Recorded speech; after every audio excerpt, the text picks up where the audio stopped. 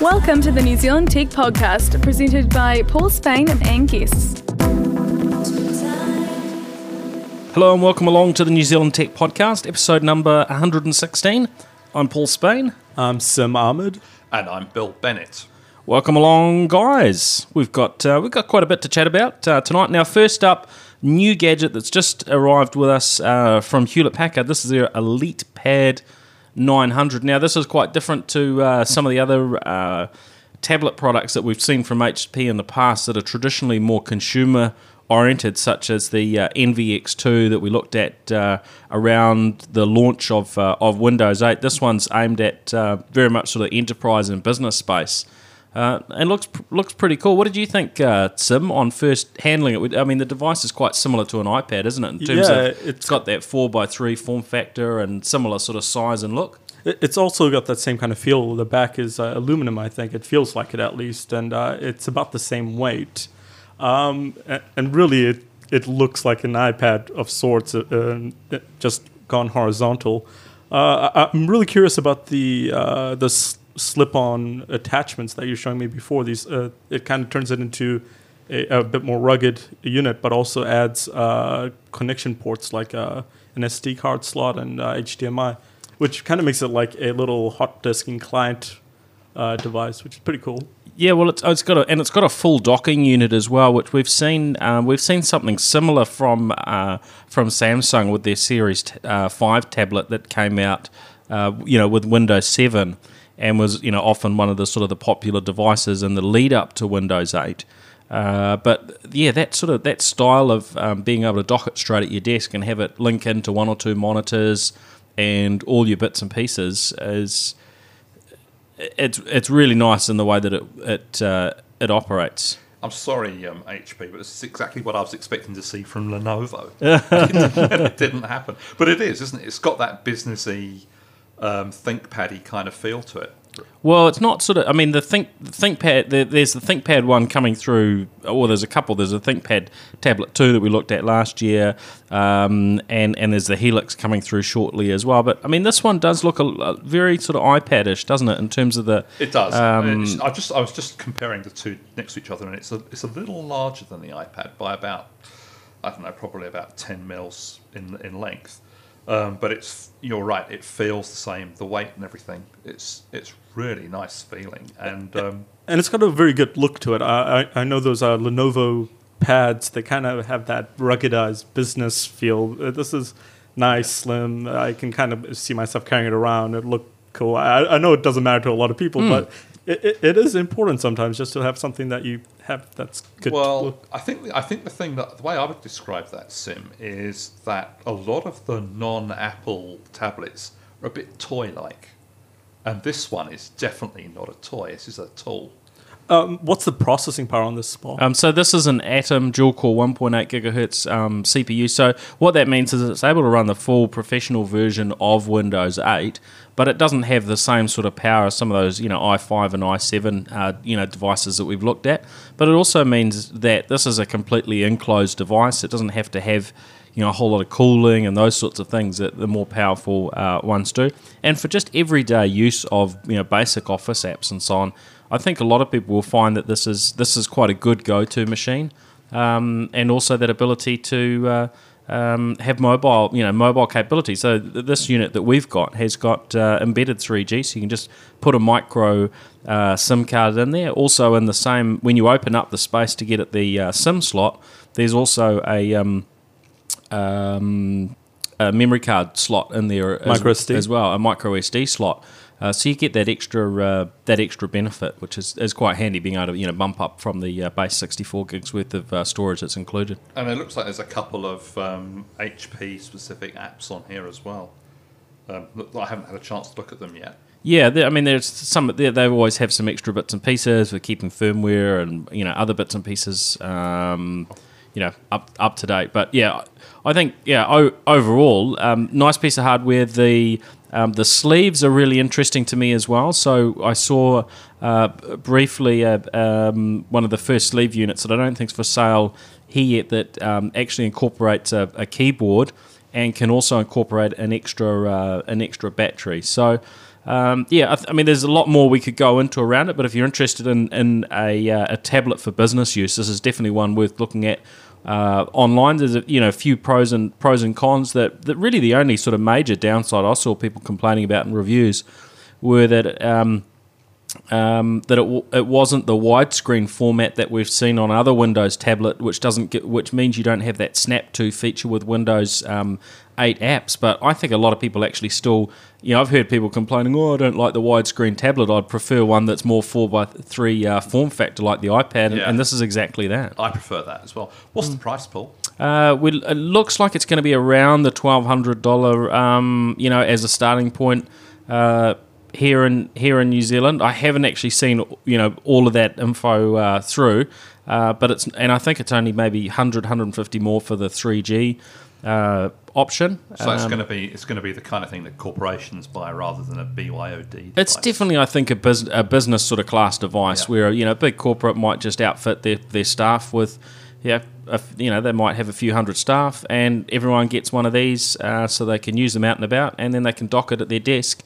And, that'll hook into their wireless keyboard and mouse and into a big, monitor like I had it plugged into my 32-inch screen here on my desk. And boom, it's working, and it was quite snappy for the few bits and pieces that I've had a chance to test it on. I mean, over the next few weeks, we'll be able to give a little bit more feedback as we spend some more time with it. I'd be quite happy to work in a place where I get one of them. All right. Now, there's a little counting game going on at the moment, isn't there? I guess not so much of a game. The New Zealand Census, as we record this, there'll be, I guess, quite a few people around the country that are sitting there filling out some forms on paper. But if the stats that we're hearing are accurate, there'll probably be at least as many, if not a chunk more, who are probably sitting in front of their keyboard and entering their census form digitally. Yeah, earlier this afternoon, someone, it was actually a tweet I saw saying that there was 1 million entries already done online. How many do you reckon are going to be? There's only going to be about 3.5 million all up, I would imagine. Well, Stats NZ, this is an interesting article on Computer World. Stats NZ saying that they expect 2 million by the end of today, and between 7 and 9 p.m. tonight, it'll be the peak. So that our population's what, 4.5 million, of which you've got obviously children and infants and so on who are going to have these filled out by other people. Okay, so it's about 4 million. So we're about halfway there. Yeah, that'll be more than Australia got in 2011, I think, when they had about 30% of their population go online and do theirs, which is really significant if you consider where we are. And it kind of shows that maybe we can do more of these things online instead of on paper and with pen. I'd be interested to know how much money that would save doing it online as well. Well, I guess it depends how you calculate it, because there's two sides. There'll be a lot less jobs of people having to go around and collect it, so that saves some money. But there's some people that aren't unemployed.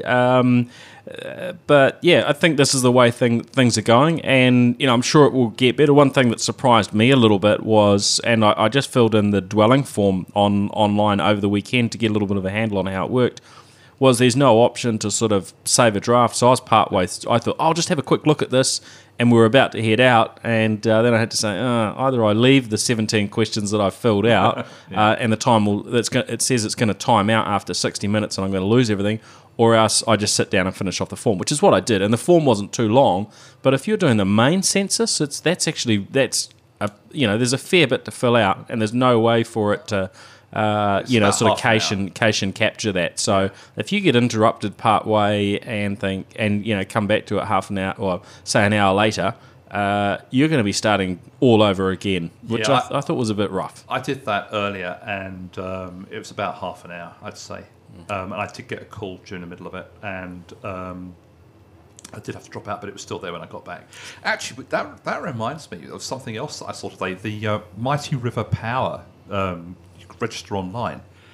You have to scroll down about 50 goddamn countries before you get to New Zealand. To pick New Zealand. I have to say this. I think that website has done no service to the government's plans to sell this. Firstly, they didn't announce it was going to be actually available from 10 a.m. They just said it's going to be announced today, and then people were looking for it online, very confused. Very hard to find. And then it crashed, which is kind of understandable. There's a lot of people on it, but even after That's not understandable in this day and age. With actually, computing. I'm going to not forgive them for that. But then... It reminds me of the North Korean government website. Wow, that was a long string. Or the transit, toll collection system for the Northern Gateway, where they just didn't secure their credit card transaction. Just very very poorly done project. So let's These guys, they're not in business. They don't have to make money from it. They don't care. Yes. All right. Well, there we are. So anyway, so Census, I guess, most people, if you haven't caught this live, we don't catch it, as soon as it goes online, you probably will have filled it out. We will be interested to hear back from people, how you found that experience. Now, last week we had big announcements, which we were sort of picking in advance from Vodafone as being the 4G LTE mobile network launch. What did you guys think? Sim, you've had a little bit of a play around with one of the new 4G handsets. You've been using the very stylish new handset from Sony, the Xperia Z. Yep. Have you been using a 4G SIM in that or not? No, I'm on 2 degrees, unfortunately, which is at this point not even in the race for 4G. It might be later next year. But I was at the launch, and it was really interesting to see the types of speeds you can get. 100 megabits per second down is theoretically what we can get on Category 3 devices, as they were saying, which is what we're mostly using. But with that kind of speeds, it's just making me feel like that's better than what I have on my landline at home. I wish I had a better data plan to make it actually so I can switch over to that as my main carrier. But I guess that highlights the difference between how long it takes to roll out fixed infrastructure and how long it takes to roll out mobile infrastructure, right? Yeah. So we know that to roll out ultra fast broadband, it's the better part of 10 years to do that project. Mobile, we'll do some software upgrades, some other bits and pieces behind the scenes, and it's not quite boom, but it's pretty quick in the scheme of things. And Vodafone is saying by the end of the year, the majority of their network will be delivering these the ability to connect over that 4G network. The way I look at it is this: I'll get ultra fast broadband down my road this year, but it'll be from Vodafone, not from Crown Fibre, and that's Crown Fibre could take another 6 years to arrive in my suburb. Judging by what happened with the Chorus Cabinet rollout, we were the very last suburb, I think, in Auckland to be connected. We're probably going to be the last suburb to be connected to UFB. So for 6 years, my ultra-fast broadband is going to be wireless. Figure that one. And the fact is what's happening. I mean, we discussed this before on the podcast, that in places like South Korea, where people have got 4G, they're not buying fibre, or fibre is very much a sort of a specialist market. I think what we might see is the kind of model that's taken up in places like Singapore, where fibre becomes what you use to view IPTV as opposed to your main internet source. It's what the TV networks provide you to push their content to you, as opposed to something you use to do your work or business, which might move on to this mobile. I think where you've got multiple users, it's essential to have that type of bandwidth, and also the download caps that are obviously on mobile from talking to Vodafone and Telecom, and 2 degrees. I haven't really had any strong indications that we're going to see a massive uptick in terms of the size of the data caps that we have, about that. Because there's a limited bandwidth available. Yeah, I'm not so sure about that, because I was talking to a friend of mine who was here from the UK, who was asking me about the data caps on mobile, and I said, "Well, what are you getting?" He said, "I don't know. I think it's unlimited. I've never had to worry about how much data I download." And I said, "What, you mean movies and stuff?" He said, "Yeah, I can download movies, multiple movies, on my phone network for no extra cost." I don't know whether it actually is uncapped, but Most of them seem to have these fair use type policies, I is think what so. is what we're seeing. I haven't heard of 50 gig or 500 gig data caps on. But the thing on is mobile. that once the competition kicks in, once the third carrier has 4G, then what are they going to compete on? They can compete on service levels and data caps. Yeah, I think that's something to look forward to. Yeah, that's a good day for all of us. Unfortunately, the CEOs of Telecom and Vodafone have said for quite some time that they aren't going to be playing at the data cap game for some time in the future. They are happy. What we have right now is sufficient, as Russell Stanners said on last week. That's what he said last week, didn't he? Yeah, but they haven't bought their 700 megahertz spectrum yet. And there was something posted on the Radio Standards site today about the spectrum auction, and I had a quick look at it, and it looks to me like there's going to be room for a fourth player to get into that spectrum. So it could be competitive. We could see a competitive market here, like you got in places like South Korea and so on. Well, Whoosh still exists as an internet provider that have used sort of mobile type spectrum to deliver service. It's quite feasible. That they might bid for spectrum. I think they had a play with the WiMAX technology, which is one of the other sort of so-called 4G wireless technologies, and of course that's really fallen by the wayside now, and even in the US where there were sort of nationwide networks of that nature. All of those things are moving to LTE. So that would be fascinating if we saw a provider that was purely focusing on data going down that direction. Now, Evernote. Do either of you use Evernote? Yes. How did you feel about the... I've just come to expect that every cloud service I use, I'll need to reset my password at least once a year just because something's going to happen. They're going to have some security drama at some point. Yeah, I was annoyed because I'd actually written something about it, whinging about it, and then pretty much within minutes of posting, in came the email from Evernote telling me to change my password, which was a bit slow. I mean, it was about 16 hours after the breach, and that's not good. A company like that really should have someone sitting back, in the corporate HQ, Tracy Island or whatever it is, and saying, "Oh hell, we've had a breach. Let's tell everyone now." That wasn't good. That was pretty poor show. Yeah, I mean, it seems that these the services that are certainly from the sort of the consumer end of things, with what are often free or lower cost type services. Well, that's it. Isn't it Dropbox free? too. Obviously, we've seen Yahoo's extra sort of dramas recently, but it seems that at that sort of end where you've got a massive user base, they tend to be targeted quite frequently, and we do end up with issues. Sometimes the issues are from inside the organisation. I think it was Dropbox that had the issue where they sort of accidentally turned off the security, and anybody could access anybody's data for a while. If I remember correctly on that one, and I know we've seen these issues sort of ongoing, but to me it sort of highlights that it is important for if you've got really important data, to think very cautiously about where you put it. If it is something that's really important, and certainly from a business perspective, look more to the business-oriented services that have sort of started in that direction. Well, I was wondering about it from a different direction, which was how much do you actually have to pay to get a business class service with something like Evernote?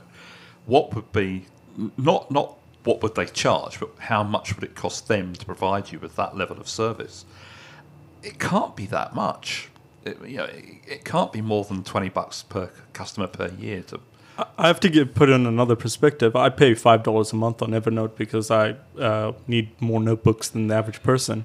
And up until that breach, I've had excellent service. I've had great uptime. I've never had any real problems with the service. So I'm wondering, do we sometimes see this one breach and think, oh, the service is useless, we have to attack it, as opposed to what happened to that 6 years beforehand? Yeah. Where did all that pedigree go in that one breach? And maybe that's a part of the communications thing, is they need to be better at telling us things have happened so we remember, well, we had a good run, let's just fix it now and move on. And I mean, there are always going to be issues with technology, or maybe one day in the distant millennia, everything will be absolutely perfect. But no, it is a good point. But I think it's also important to look at a product has been designed for, say, the mass market, as opposed to something that's been designed around security and auditing and all these other sort of layers that business and government type customers will require. And hence why we've still got so many. We look in the US at BlackBerry. It's still got a very, very strong market share. One reason being how heavily it's adopted by government from that security perspective, that they're very, very keen to be as secure as possible. So that's always I guess a driver in particular spaces. Yeah. I think Sim's got a good point there. Is that one breach in 6 or 7 years, and it's not a fatal breach. I don't think any data was actually stolen, was it? Well, it's kind of hard to know. Yeah, they don't tell you that stuff. They tell you things like you should reset your password, and you've got to presume that you've got to think that they're being as straight up as they can be. I think they'd get in a lot of trouble if they were deliberately dishonest, but from their perspective, they can't see any sign of it. But we look back on the dramas that I guess Sony had around PlayStation, network. I guess there's a whole range of levels that organisations can focus on security, and in some cases, and it seems to be more those consumer oriented sort of products. It is. There can be more holes than something that's designed with security as kind of a core focus from the get-go. What's the worst thing that can happen if your Evernote account is hacked? I mean, in my case, I've just got business stuff that I keep there. And I think it's probably fine for a sort of 1-2 man band, those sorts of things where you're doing something. But if you're a big, organisation that's got other people's data within your files and so on. You potentially can get into hot water. There might be information about, share market launches and, other things. I mean, it depends what sort of business you're in, what sort of confidential, data that you would carry. But I think most businesses would like to know that what's theirs is theirs and is, kept away from prying eyes. But there's also the other situation, which I think we saw in Australia some weeks back, is business networks that have been left and have not been secured properly. And I think it was a medical centre of some form that their network was breached, and it was taken over by criminals that basically said, look, you need to pay us out all this money, otherwise you cannot have your data back. And they'd had an issue with their backup. Maybe these guys had been in their network for a period and made sure that backups weren't running. But it was such that they needed the data that was on their system, and these guys had got in and basically encrypted their own data and weren't going to allow them back in unless they fronted up with hundreds of thousands of dollars. That's right. But the risks from all directions. Well, there's another story about exactly the same criminal gang who tried it on with another bunch in Australia, and apparently there's this old systems op type guy who'd been around, probably older than me, been around forever, and he insisted on backing everything up to tape every night. And of course, when they came, which is what should be done, right? Which is what should be done. But people thought he was a bit crazy, this old guy backing up to tape. What a mad thing to do! And of course, they were back online within an hour, and they could tell the crooks where to stuff it. So, except the crooks probably would still be able to get in using the same method they got in beforehand, unless they worked out how to lock, how to lock it down, which I'm sure they did. Yeah, but, I think you'd be locking it down at that point. Yeah. But it's best not to get into that position in the first place, right? Yeah. So an interesting one there. Now, Apple and Samsung, of course, there was a huge amount of coverage around, the litigation between these two last year, and Apple being very triumphant with their award of over $1 billion US dollars against Samsung. But apparently this has been chopped back at this stage to around 600 million. But the rest of it sort of sitting in dispute for review by the judge. Well, let's put this into perspective. What kind of money do these two companies make each year? That's probably a few days income. It's not, it's $1 billion here, $1 billion there. Samsung and Apple we're talking about. It's not. I mean, it's a huge amount of money, but to these people, it's not that huge. And there's a bit of this sort of corporate macho thing going on with this fighting these battles as well. It does seem, that both of them could just choose to walk away from this one. Yeah, I mean, does it mean anything that Apple won this case? And now, what does it mean that that this is being slashed back by the? Now they have the rights to judge? all rounded rectangles. Yeah. I really don't think it means much more than they've got one thing in the precedence box that they'll use in the next court battle. It's going to be one of those ongoing war of attrition type situations where they're just going to fight each other through this proxy legal battle. Are we going to get to a point where they sign an agreement like Apple and Microsoft did, way back when? And Apple were coming after Microsoft, saying you can't make an operating system controlled with a mouse and so on. And it feels personal. It feels more than just a legal. It feels like Steve Jobs before he left said, "Look, I don't like these guys. Make sure they don't survive. Let's do everything we can."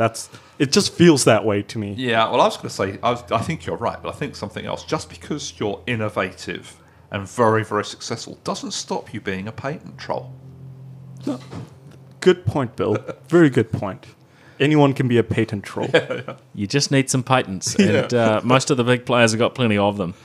All right, now Office 365 from Microsoft. Now, of course, this is their traditionally been their online suite of services, and they've expanded it out earlier this year with a consumer version of Office that they now label Office 365. That under a subscription situation. So really, I guess Office 365 refers to Microsoft's Office subscription services, which can include both the Office application and can include those server pieces that businesses traditionally installed on their premises: Exchange Server, SharePoint, Link. But it's getting a bit confusing, isn't it? Well, I was going to say there's a branding issue here, isn't there? There's some kind of branding issue, because you're quite right. I thought that we had the prices for Office 365, and then along came this story about the prices for Office 365. What it would have been called the Business Edition, the Small Business Edition, whatever. The different SKUs that Microsoft always talks about. The stock code units. Yeah, the stock code units, yeah. And, talk about artificially breaking the market up into sectors and charging them differently and confusing the hell out of everyone. Well, they've always had, to be fair, they've always had a varying levels of product at the business end. And there are really only a small number of options for the I guess at the consumer end of things, but there are still a range of business options, and in fact with this release they've added in some offerings. Before we had the enterprise option and the enterprise options and the small business options. Now we've got we've got some mid-sized sort of points as well. This is the SharePoint version, really, isn't it? When you buy Office 365, in the past it's been a subscription to access a cloud or virtualized hosted environment of Microsoft Exchange Server, which is their email product, which has been wildly successful, I guess, over the last 10 to 15 years. SharePoint, which has certainly grown into a big business for them, over the last few years as well. And then Link, which is growing as a tool for video conferencing and calling. It's like a PBX replacement. And replacing a whole phone system in a business environment. So originally when you would sign up to Office 365, you were getting those elements, and then the other part you were able to get was a subscription to Microsoft Office itself, which was a change from the old school way of sort of buying Microsoft Office on a license agreement or as a package product. We're still seeing that as Office 365, but now we've got extended options, and we've got that ability for a consumer to go and buy a so-called Office 365, which is really just a subscription. In most regards, a subscription to Microsoft Office, but they are bundling in 20 gigs worth of SkyDrive storage with that.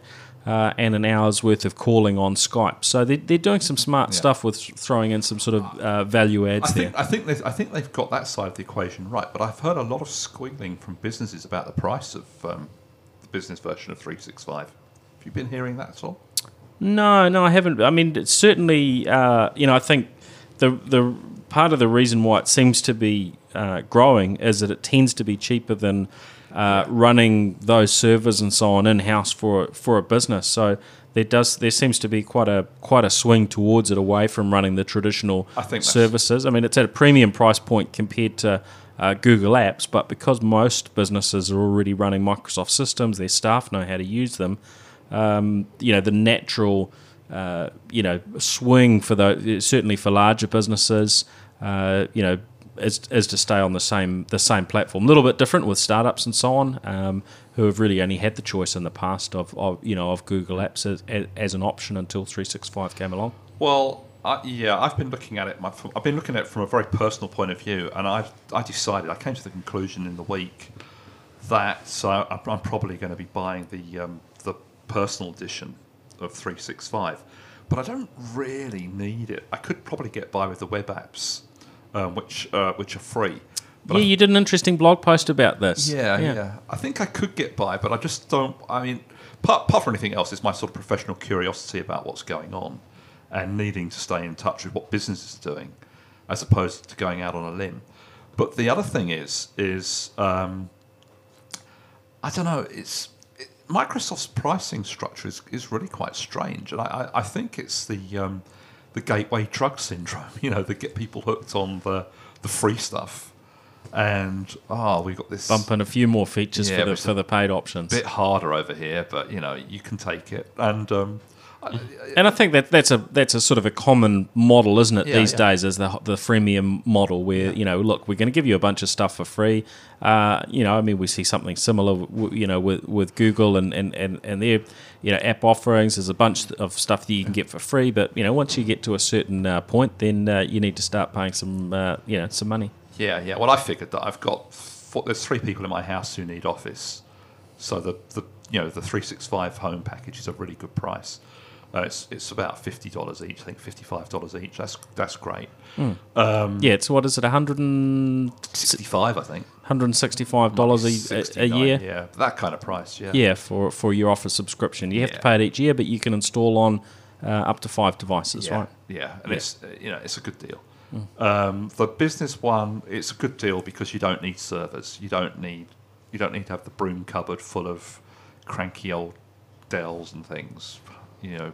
Danger of failing, people having to come in on the weekend to fix it all, and so on. It's great from that point of view. Still a transition, though. I think most businesses that have got servers today, can't necessarily just turn everything off and move to 365 because there are functions and capabilities they need to run in house. What we've seen, Gorilla, is that for newer and smaller businesses, we might be able to go entirely cloud-based, but for other businesses there is usually a transition, and if we look at it over the longer term with ultra-fast broadband and much better connections to the internet, then the requirement to have infrastructure in-house will I'm sure disappear entirely in most cases, and there are obviously ways to do that today. Sometimes it costs a little bit more to host those servers outside your premises, or a lot more depending on your capabilities and storage and those sorts of things. But it is very much moving away from having a lot of infrastructure. Except, as we talked about with Evernote,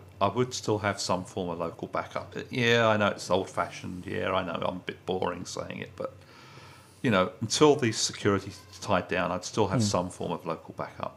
Yeah, and I mean, one of the things we often see in small businesses is backing up individual machines now. And there's some really good ways to do that across the network with something like a small business server, from Microsoft, or the Windows Server Essentials they've got today. So some of those tools, they still play their part for having hardware and infrastructure on site. Are you still with Office, Sim? Yeah, I actually use Office 365 for work. We have an enterprise account, I think. Again, nomenclature, I'm completely screwed up because I have no idea what branding is right now. It works well enough for what we need to do. And my thinking always is never underestimate the power of the receptionist, because she's the one that has to use this office since they started working. They're the ones that are going to control what your company ends up using, because it's the average user that's been using this for so long that just won't be able to switch off completely to something like Google Apps. Yeah. What do you think they should call the business edition then? Office 375, Office 465? Or just make it easier for me to figure out in a little, one of those side-by-side comparison bars. Yeah. It's just Office. Yeah. All right. So 365. It's out in the market now. Now one of the probably the frustration points that we've heard, and I guess this is sort of reflects back on Microsoft's legacy of producing new software versions each year, and they're sort of the opposite to Google. Google. Everything was sort of born of the cloud, as it were.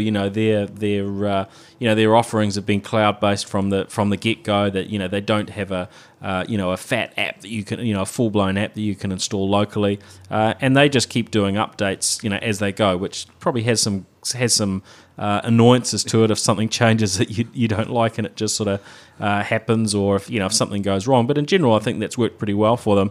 But Microsoft, have still got Exchange, for instance, as one of their Office 365 components, as something that can be installed on your premises, and you can have that mixed environment between what's installed, your Office plus something on the cloud as well. But the frustration that we've been hearing is people that are on Office 365, they've been early adopters. They got it ahead of this new wave of products, and the new waves come out, and they're told, yes, you're getting the new version this year. Hold on, it just came out last week. I would like it now. Well, if you sign up for a brand new account, you can have it right now. So the accounts don't roll over? So the accounts will roll over to the new version, but because of the nature of how the software is architected and so on, I guess Microsoft are taking a cautious approach. And it's going to take them probably more than weeks. It's going to take them some months to get people onto the new versions. Now, probably in the future, when we go to the next wave, that won't be an issue.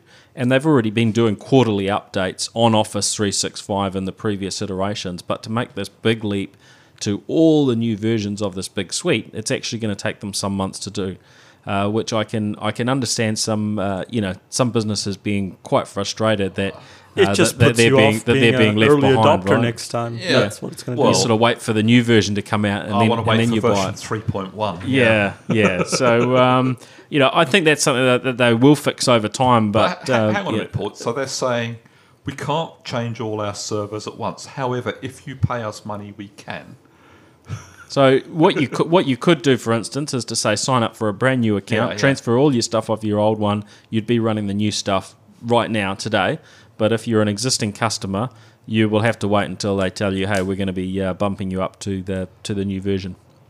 Yeah, that's not the dream you're sold with cloud computing, is it? No. So a little bit of a chink there in Microsoft's armour, but yeah, we'll keep watching this one, and I hope we'll be hearing a story that improves next time around. Now, TVNZ, they released in the last week or so their new On Demand app for iOS. So that works on iPhone and the iPad. Have either of you guys had a little bit of a look? I've been playing around on both the iPad and the iPhone.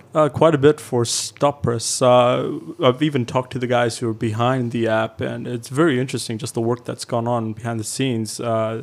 It's built in 3 parts. Like TVNZ has the assets, then their agency built the layout, and then this company in the US built the actual player. Oh, okay. Because the iPad needs a special, iOS needs a special DRM system in order for them to buy content. To secure the video. So, because I guess you've got all of these studios that are making the TV programs and the movies and so on, and they've got to be really confident if they're going to allow TVNZ to distribute these digitally. They don't want TVNZ to distribute it and then suddenly everyone downloads it and republishes it back onto the internet. It's regionally locked to New Zealand. You can't view it outside.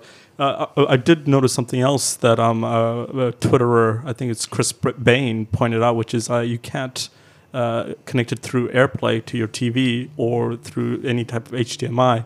It does have a little note in the error message that says maybe in the future we'll be able to do this, but that's kind of annoying for people who want to use this as their as a remote for their Apple TV media center setup. Yeah, that's exactly what I'd want to do with it.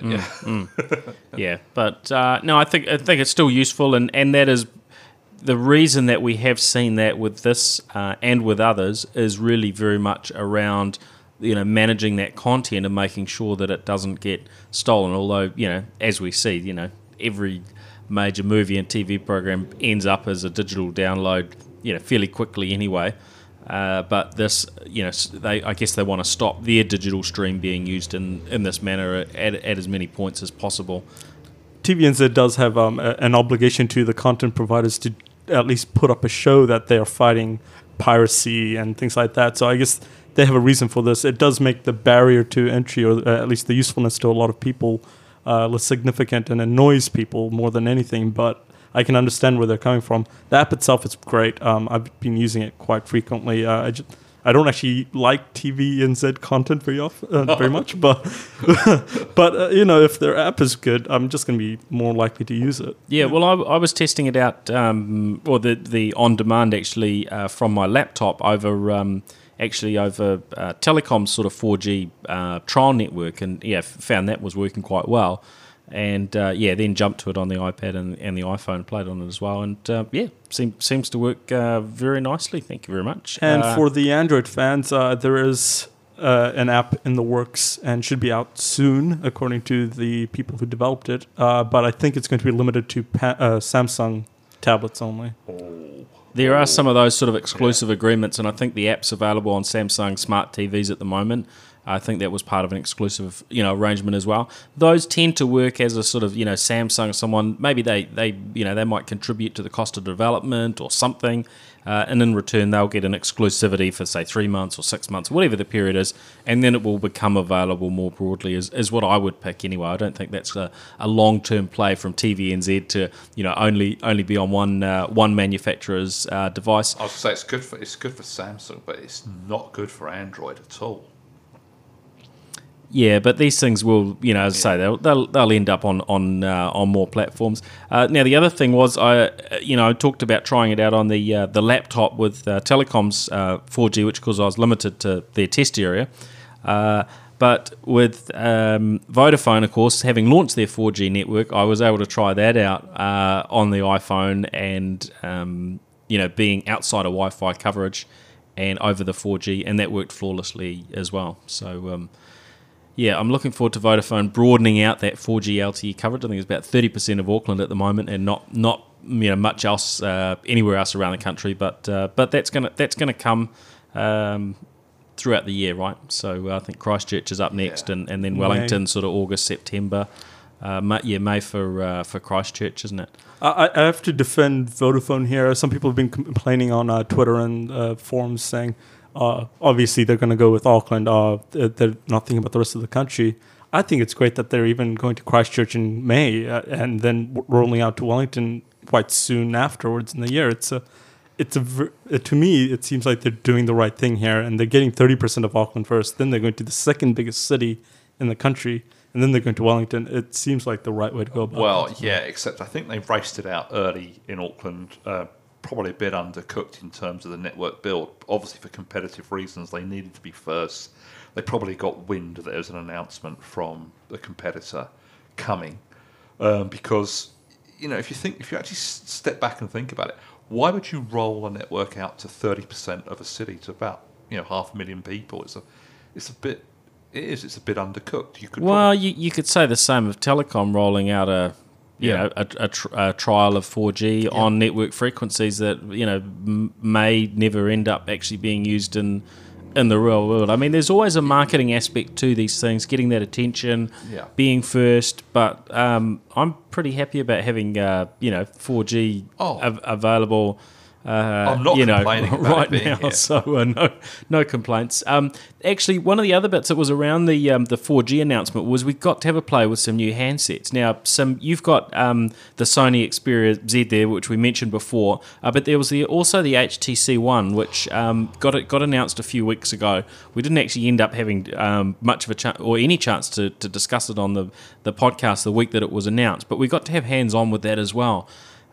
Really stunning handset. What did you think of it, Sim? I didn't actually get to play with the one, unfortunately. Oh, I'm sorry to hear that. Yeah, I did see it, and it looked good. It kind of looks like, some sort of iPhone crossover, very sort of iPhone-like, but really nice, solid build, but an iPhone sort of esque styling to it. And I think what we've got here from Sony and from HTC are two really strong, handset releases. Nice, good sized screens, but that full high definition. A feature set that I think with the Galaxy S4 launch from Samsung, they're going to have to deliver a really, really strong product to sort of stand out head and shoulders above, or even to match these, because they're both really cool. Well, I think we're not looking at the elephant in the room here, which is that the iPhone is really falling behind the pack. I read a piece in the Australian Financial Review this morning, which was saying that looking at the specifications, what you get, and so on for your money, that the iPhone is probably the 9th best phone on the market in Australia at the moment. Has it ever been number one? Well, really? Apart from when it first. It was for years, but probably for the last couple of years, it's been falling behind. But it's been falling further and further behind, and. The thing is Apple's going to need to get into a faster upgrade cycle, I think, if they're going to stay with these Android people. The Android market seems to be turning over about once every 8 or 9 months. So the once-a-year launch from Apple just isn't cutting it anymore.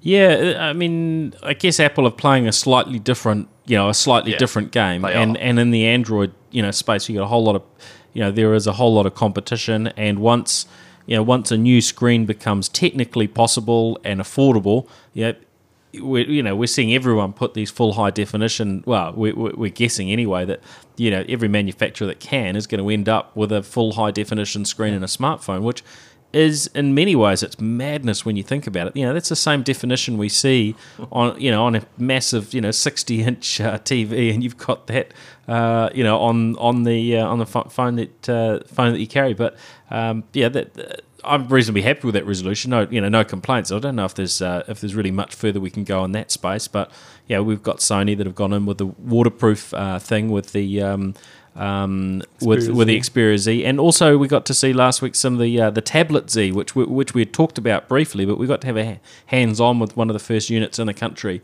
and that is a really nice tablet too, right? That's the same thing. You got a gorgeous tablet. Waterproof. This is a nice piece of kit. The OS was a bit buggy, but it was explained away. It was a developer build, but it was such a great little tablet. And my thing is, I want to be able to be portable. I don't need the power so much as I need good portability and a good device. So a waterproof tablet that's thin and light and looks good is perfect for me. I don't know why I have an iPad. You need a waterproof one in Auckland anyway. Yeah, well, that's true. Well, I mean, the promo video was pretty funny. The guy's sort of showing it off, and then they sort of take the camera back or whatever, and he slides back in the bath, and the tablet's sort of half under, half in the water and so on. But actually, it makes sense to have devices that can be dropped, devices that can get a little bit wet without being stuffed and so on. These are good innovations. My review for the Xperia Z, which is coming out in Idealog tomorrow, has me in the shower with my phone. It's on. It's just great. I don't know why I would ever actually need to be in the shower with the phone, but I like knowing that I can be in the shower with the phone. No? Yeah.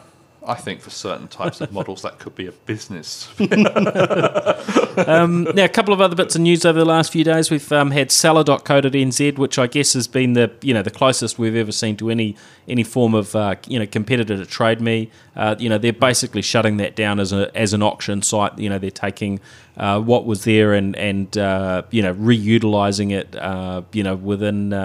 within the business. What was classifieds, I suppose. Yeah, they're starting off with motoring and property inside of NZ Herald and the other papers as a classified system. When did you last go to Seller? When I checked for the story, and that's Yeah. the only time I ever go there. They talk about it having somewhere between 1% and 3% of the the auction market. So Probably about right. Yeah. very, very, very little. And the other story that that came through in regards to media, we were talking about TV before. Sky TV, their big shareholder in News Limited, has bailed and sold out. What was it, 43% shareholding that they 44%, 43.675. Yeah. Okay, there we go. Sim's got the real numbers. They confirmed it this morning, and Sky's back on for trades. They halted the trades yesterday. So that's about $815 million in News Limited's coffers. So good stuff for them. Well, I think News are getting out of TV in a number of markets as well, aren't they? Yeah, they're trying to separate their publishing arm and their TV arms all over the world. They're probably just realizing that the longer term future of some of those things won't be as bright as what it is now.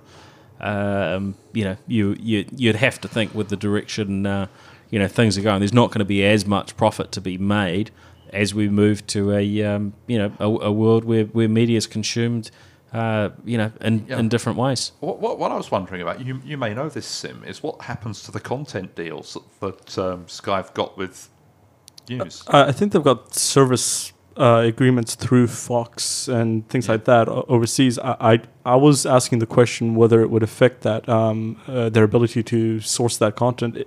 They're adamant it won't, which makes me think that it will. Yeah, obviously. And I'm thinking things like the Super 15 and or Super whatever it is now, rugby and sports coverage and so on, which Murdoch's got a lot of that tied up. The thing is, though, Sky is the monopoly major content provider here. Money is money. The content people, if they want in New Zealand right now, have Sky, and then to a lesser extent the TV network. So I don't think it'll be a huge probably change. Not going to be an immediate change there. And now the last thing we had on the list, Bill, was something you came across from IDC. Now this is sort of the the crossover between business and consumer technology. There were some interesting observations that IDC had made in Australia. There was a survey of BYOD users in Australia. So these are the people that support being able to bring personal devices into their business environments, which is becoming more and more common. It is, and basically they're saying that it's now the mainstream thing to do. It's about 60% of Australian businesses now have some form of BYOD going on. Whether it's formal or not is another matter. But the two things came out. The obvious thing about security is a problem. Well, we've all heard that before. It's not that it's not that the technology is insecure. It's that the people are insecure. We know that. That's a given. The interesting thing for me was that when asked which device people would choose if they had they could choose their own devices, their favourite was BlackBerry. So who are they asking? Are they asking the CIO or are they asking the individual? It's business executives, but staff. What sort of level are these people at? It doesn't make that clear, but you get the impression of business executives. But BlackBerry, that's fascinating. And another story there, Sim? Yeah, I just seen this on the NBR right now. We haven't got full details here, but it says that TradeMe has sold the daily deals site TreatMe in a management buyout. That's interesting. Well, I guess from TradeMe's perspective, it was actually a very small property for them, and they're the sort of entity that I guess wants to have big things that can make mega profits.